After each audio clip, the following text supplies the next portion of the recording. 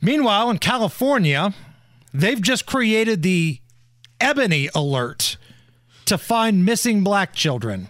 So this is similar to the Amber alert. But racist.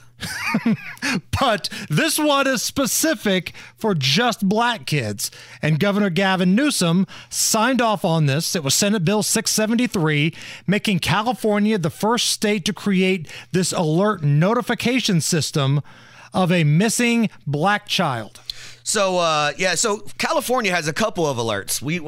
I learned this morning, right? So they have the Amber Alert. That's for all the kids that aren't black that are under the age of 17. They have the new Ebony Alert, which actually goes up to 25, which feels not fair. They have the Blue Alert, which is suspects who attack law enforcement. The Silver Alert, which we have here, right? That's usually old people, right, people with some kind of disability. They have the Feather Alert that is for missing indigenous people. And I'm what the hell is that? I'm going to put a poll up right now on my X or my Twitter at Indy Spanglish.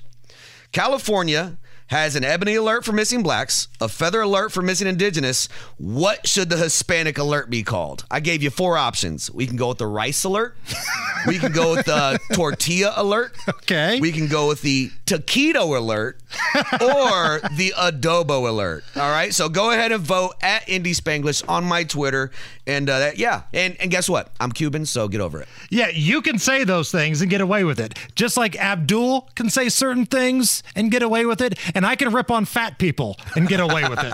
So I am going to check that out here in just a moment at Indy Spanglish on Twitter.